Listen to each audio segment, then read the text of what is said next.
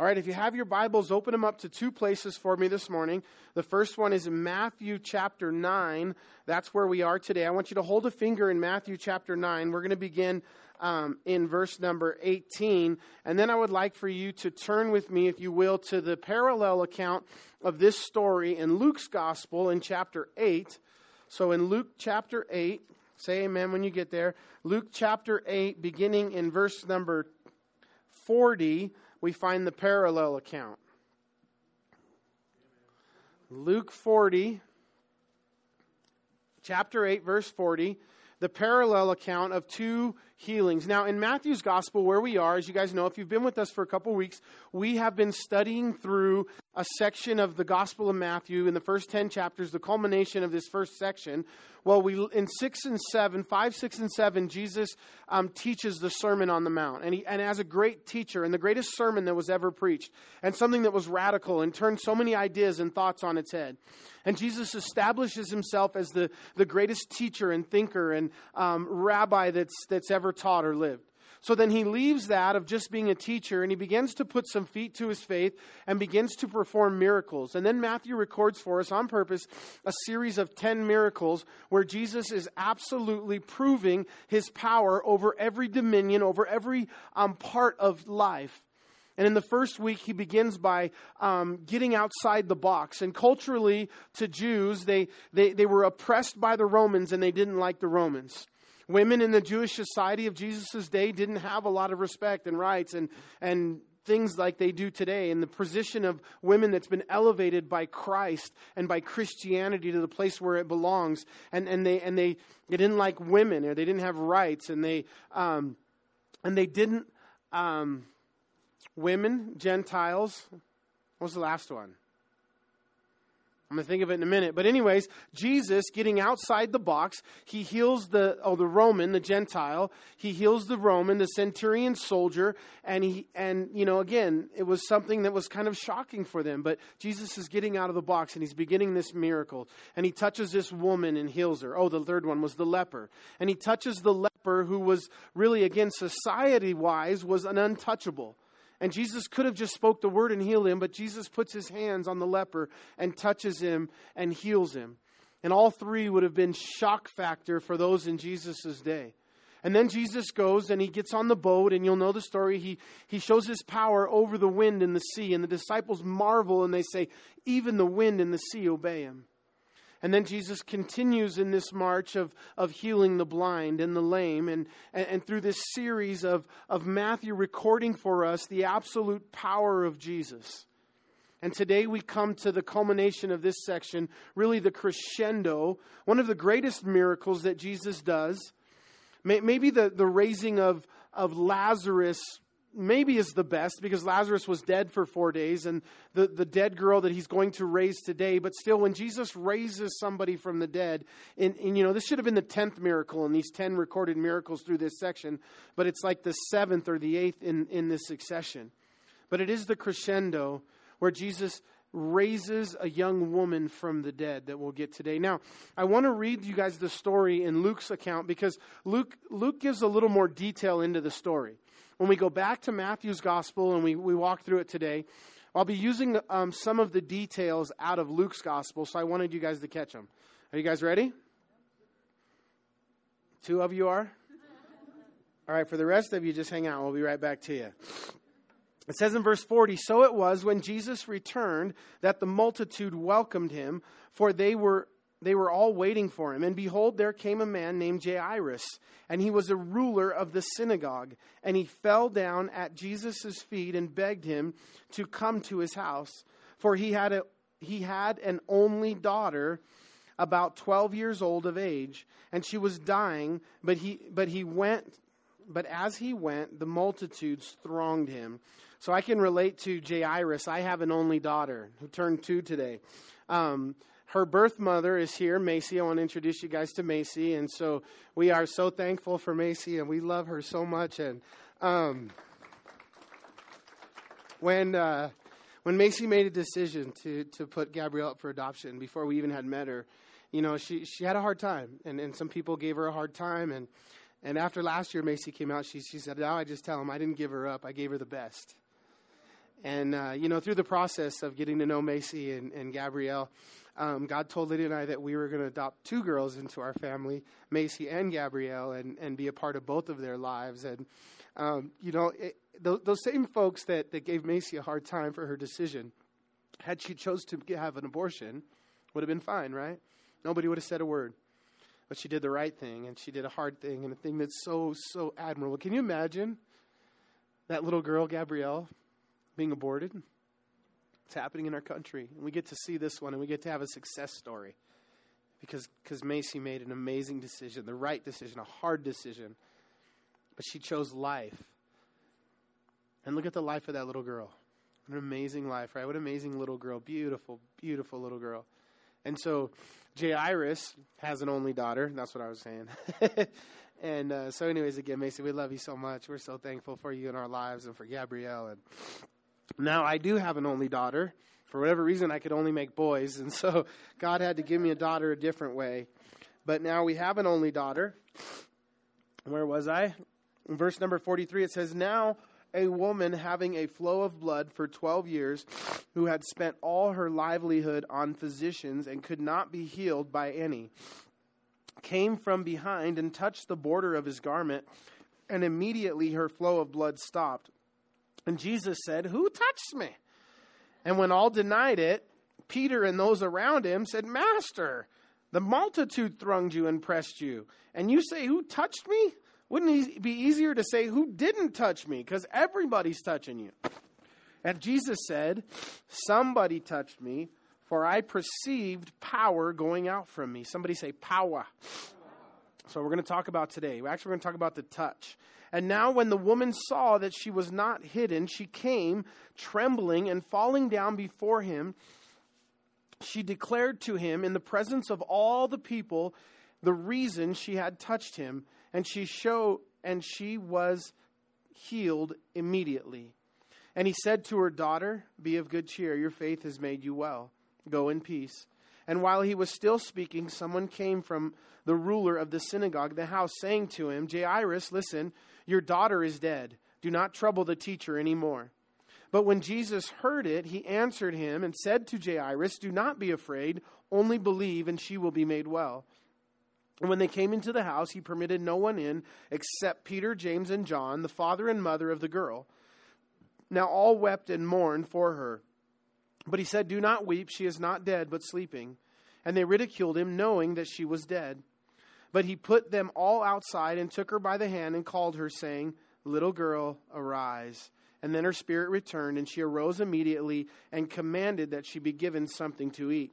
And her parents were astonished, but he charged them to tell no one what had happened." So turn back with me, if you will. Yes, we have a finger in Matthew chapter 8. We're going to study it in Matthew, but I wanted you to catch a couple of those details so that when I mention them, you will have them. Matthew chapter 9, beginning in verse number 18.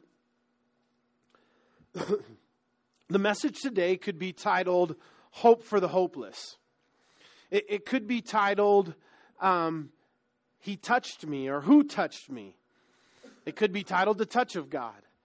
So many different things that are going to happen in this study that I hope we can see today. And I hope we can catch the power of the event that took place on this day.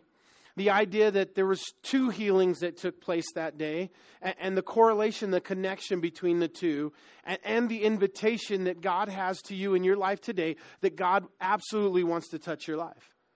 You know, the thing about God touching your life is that God is a gentleman. And God doesn't force himself on anybody. And what God has for you is absolutely the best for you in your life. And he knows that. And so he does, because of that, push and call and draw, because he wants what's best for you. And he knows what he has is best for you. But at the same time, God doesn't do anything in your life that you don't want. God doesn't allow anything in your life that you don't ask for, as far as his presence, as far as his touch, as far as his blessing in your life. God absolutely wants to do it, but you have to say yes. You have to say yes to Jesus. You have to receive what it is that he wants to do in your life. You know, this woman in this story, she's going to come broken from behind and reach out and touch the hem of Jesus' garment. And Jesus is going to look around and say, who touched me? And it says everyone denied it. And then Peter, frustrated, says, Lord, everybody's touching you. And Jesus said, that's not the type of touch that I'm talking about, Peter. You guys have all come to church today. So you guys might all say, you might all fit in the part of the story where Peter says, Lord, everyone's come to church today. Everyone's touched you in some way. They came, they worshiped, they gave, they sang songs, they prayed, they received communion. And the reality is, for every one of you here this morning, you may feel like, you touched Jesus or you touched church. But I want to tell you there's something deeper and something more powerful and something more meaningful that God really, there's a value of touch that God wants to touch every one of you with this morning. And just as the woman was different than the whole other crowd, because when she touched Jesus, power went out from Jesus into her life. And power will go out from Jesus into your life if you have a real touch with Jesus this morning. If you have a real touch with Jesus in your life. And that's what I'm praying for you. I'm encouraging today that it's not just the type of touch of all those that thronged around Jesus as you come and rub shoulders at church and with the things of church that make you feel like you touch Jesus. But I'm talking about somebody touched me. I mean, that's what did Jesus say? I think that's where the Southern Baptist preachers got it from, because I'm sure in this moment when Jesus said this, he said, somebody touched me, something like that. And Peter's like, Lord, what are you talking about? He's like, no, I perceive that power went out. That's my version anyways, but that's most likely how it went down. But so let's take a look. It says, in verse 18, it says, while he spoke these things, behold, a ruler came and worshipped him, saying, my daughter has just died, in Matthew's gospel. What detail about that did Luke's gospel give us? This must be a little later in the story, because Luke's gospel tells us that when Jairus first approached Jesus, the girl wasn't dead yet. Jairus left a sick daughter, 12-year-old daughter at home, and went to find Jesus. And after he was there, Jesus delays by the healing of this other woman. And Jairus' servants show up and say, don't bother the teacher anymore. In the time that since you left, she has died. She's now dead. Don't bother the teacher anymore. So Jairus is there and he comes. And now listen, Jairus is a ruler of the synagogue. Okay, that means that he was a rabbi. He was an old rabbi. He was an accomplished rabbi, a teacher of Israel, somebody who was a leader of the synagogue. Jesus was a young rabbi. And one of the functions in Israel in those days, the kids didn't go home from high school like our kids and go out to run track or play basketball or football or golf or get on a team and go to practice after school. Every day after school, you went to the synagogue, and one of the rulers of the synagogue, one of the old rabbis, would teach certain classes that you would take growing up as a Jewish boy. And no doubt Jesus, who followed the law of Moses perfectly, would have grown up in these types of classes and churches and Jewish synagogues that he would have been a part of. Can you imagine being Jesus' teacher, his Bible teacher? You got to teach Bible class and Jesus shows up and starts asking questions and forget about it, right? But maybe this guy Jairus at one point had Jesus in one of his classes as a young boy. And the other thing that happened is that Jairus' daughter had been sick for a while and he didn't come to Jesus. Now, as you know, in the Bible, a couple times we see this decision that religious folks have to make.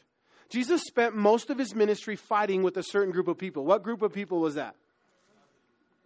Come on, y'all. What group of people? The Pharisees and the Sadducees, right? You read the Gospel of Luke, Jesus spends 70% of the Gospel of Luke fighting with the religious folks of his day. And so the Sadducees and the Pharisees were at enmity against Jesus, and they didn't receive him as their Messiah, right? Jesus came to Jerusalem at the end of his ministry, and he weeps, the Bible says, over Jerusalem because they missed their time of visitation. They missed the fact in Israel today, they don't receive Jesus as the Messiah, right? We understand that? They missed it. But there are a few who make a decision that are rulers of Israel, that are leaders, that are living under this pressure, who have all of the benefits of this religious system, which means their job, their income, their social structure, everything about their life is tied up in this. And for them to come to Jesus or admit Jesus is who he says he is, or come to Jesus for help or healing or truth, they're going to sacrifice all of that. Do you know what keeps people in religious systems today in our own neighborhood? Same types of things, right? And so for this guy, he's in this religious system, and he's a leader of the synagogue, and he has to come to this young rabbi, and he didn't do it immediately. Maybe his wife is at home telling him, "You knucklehead, are you going to let her die? You know Jesus is the Messiah. You know it's true, but you won't go because of your position, and you're afraid you're going to lose your job and your friends. But you know that he can help our daughter. How long before you're just going to go? How long are you going to be stubborn and not help our daughter?" Well, finally, Jairus comes to the point where she's sick enough. He goes and he falls at the feet of Jesus.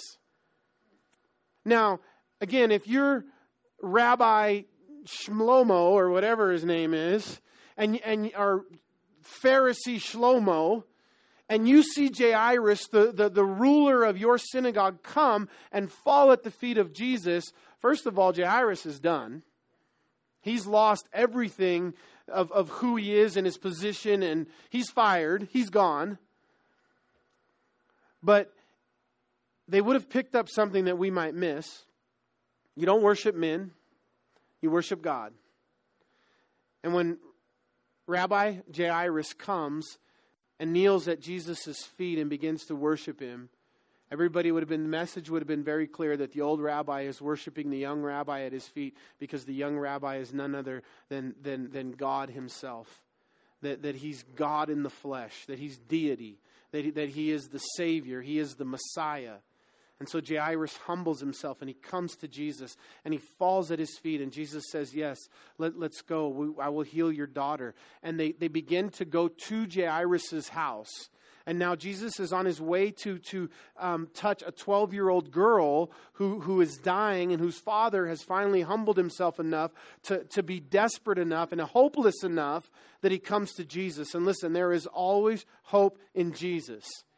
There is always hope in Jesus. You know what the lie of Satan is? Is that there's no hope. There's no hope in your situation. There's no hope in your life. There's no hope for your problem. And that's a lie of Satan. There is always hope in Jesus, even when it's hopeless. There's hope. There is hope. There is hope. You know why? You know why people commit suicide? Because they believe a lie of Satan that there's no hope for change in their life. And it's a devastating, demonic lie from the pit of hell that there's no hope. But Satan can get people to believe it, and they'll make a mistake that they don't get a second chance at. But in Jesus, there's hope. And here we see a couple of people with very hopeless situations, and Jesus gives them hope. And so Jesus gives Jairus hope, and they begin to move towards his house, and all of a sudden this woman comes. And I'm sure at this point Jairus is, freaking out a little bit, right? His daughter's sick, very sick at home, and he would rather, Jesus hurry up. This woman's been sick for 12 years and had a flow of blood. He's probably thinking, she'll be all right for 12 more hours, Jesus. Let's keep this train moving.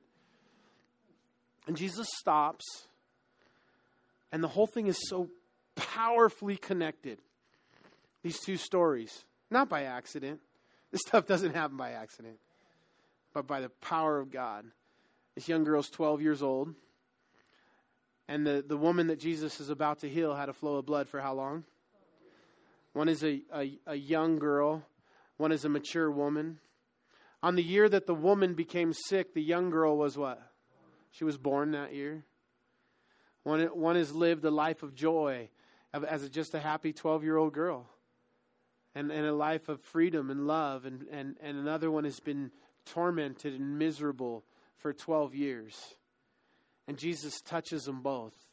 And Jesus is going to heal them both. The future generation and the next generation and the present generation. As Jesus puts value in all these situations. The woman who was, how many of you guys have been, in agony for 12 hours, 12 days? This woman for 12 years. And Luke's gospel tells us that she spent all that she had on doctors, that she came to her end and everything, she had tried everything. Which one of us in a situation, if it was us or a family member who had an infirmity for 12 years, would we not go seek all the medical help that we could get for them? And whatever it would cost us and all of the pain. And because of her particular disease, she would have lost everything in her life. She was like a leper. You know, a leper we've talked about the concept of a leper and being unclean and nobody could touch him or be around him because it was so highly contagious. Very close to that same kind of stigma for this woman who had a flow of blood, and everything about her, according to the Jewish law, would make her and anything that she touched unclean. And anything that she touched, you couldn't touch. So if she sat in a chair, if she leaned against a wall, if she touched a piece of fruit in the market and then put it back down, it was unclean and disgusting. Her husband had the right, according to the law of Moses, to divorce his wife for this condition. So he would have left. And the just absolute hopelessness that she is. And she comes, and the other problem is, she's not allowed to touch a male. She's not allowed to touch a rabbi. She's not allowed to come, because if she comes and she touches the teacher, if she touches the rabbi, according to Jewish law, what happens to the rabbi? He's made unclean. And so she has this dilemma that she's facing. And she comes, look at what it says. Let's look at verse number 19. Verse number 20. And so Jesus rose and followed Jairus, and so did the disciples. And suddenly a woman who had a flow of blood for 12 years came from behind him and touched the hem of his garment. And for she said to herself, if only I may touch his garment, I shall be made well. Turn with me, if you will, to Hebrews chapter 4. Or wait here and I'll be right back. In the King James Version, if you have a King James Version, it'll find the word that I'm looking for. I'm coming to Hebrews 4 because it talks about being able to touch God and touching the Lord. In your modern translations, it changes the word touched to sympathized. But the idea is the same in Hebrews 4. I'll read it out of the New King James with a King James accent. And it says, seeing then that we have a great high priest. Who's our great high priest? Is it Melchizedek? It is Melchizedek, is a trick question, because Melchizedek is Jesus. So your high priest, Melchizedek, after the order of Melchizedek, is Jesus. One high priest, Jesus, who has passed through the heavens, Jesus, the Son of God. Let us hold fast our confession. For listen, we do not have a high priest who cannot be touched with our weakness, but was in all points tempted as we are, and yet without sin. Let us therefore come boldly, obtain mercy, and find grace to help in time and need. We don't have a high priest who can't be touched. Therefore, let us come boldly to the throne of God.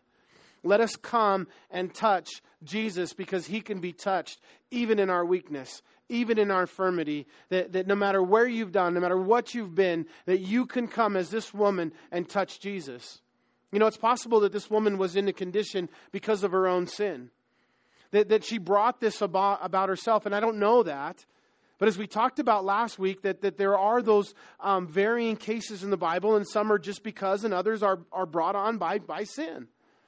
Not always, but sometimes. And in this case, it's possible that she was a sinful woman.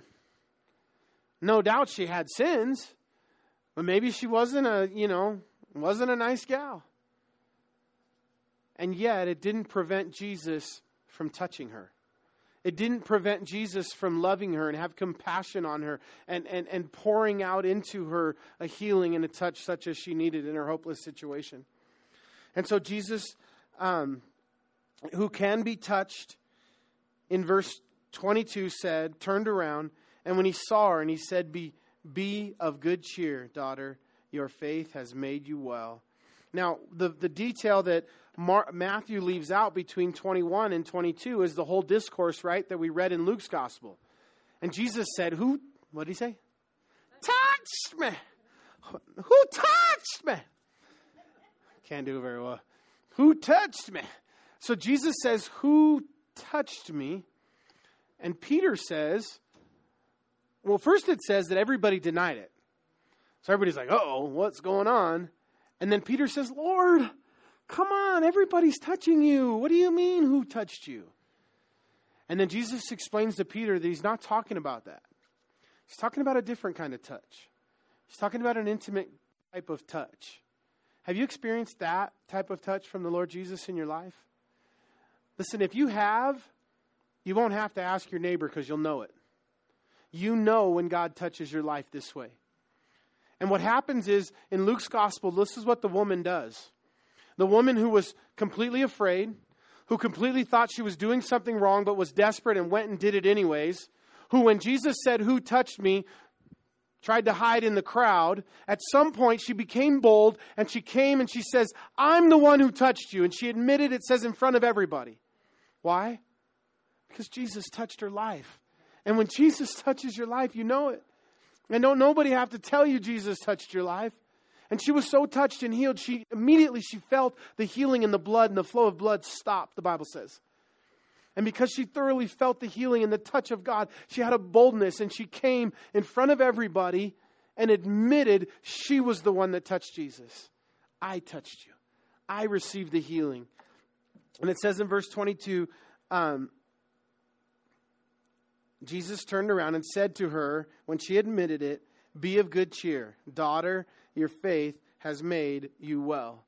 You know this word daughter that Jesus uses here.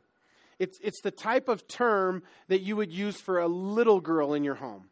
So if you have, in my house, that would be baby girl, sweetheart, honey,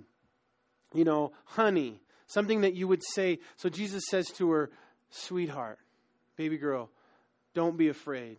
Your sins are forgiven you. You're healed. Don't be afraid."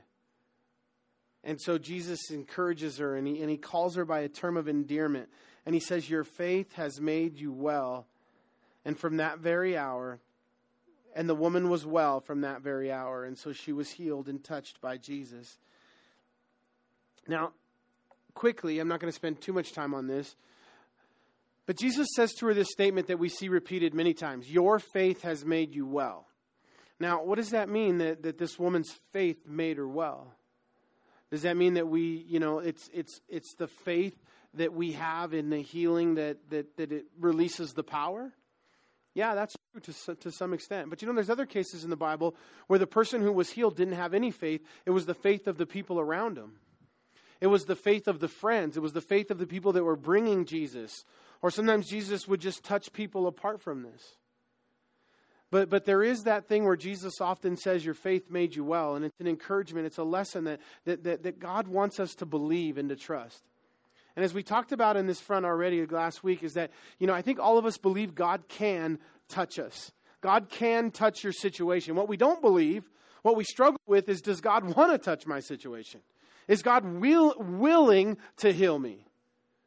Well, he's got bigger things to do, or I know he can. Physically, scientifically, the power is available. But does God want to touch me? And God wants you to have the faith to believe and to come to him and just believe by faith that God wants to and will touch your life. And it's not a blanket policy that God is absolutely going to heal everybody on this side of grace. The Bible says that by his stripes we are healed. And one day you'll receive a glorified body, and you will absolutely receive 100% healing promised in the Bible that you'll live with for all of eternity. Some people, the thing is, for those even that Jesus heals here in this side of eternity, for this woman who had a flow of blood, what happened as her life went on? Eventually, she did what? She got sick and died. The 12-year-old girl, Jairus' daughter, who Jesus is about to raise from the grave, what happened to her eventually? She died, right? And so the natural thing of life eventually, and so but the ultimate healing that the Bible promises is when you breathe your last and you receive that glory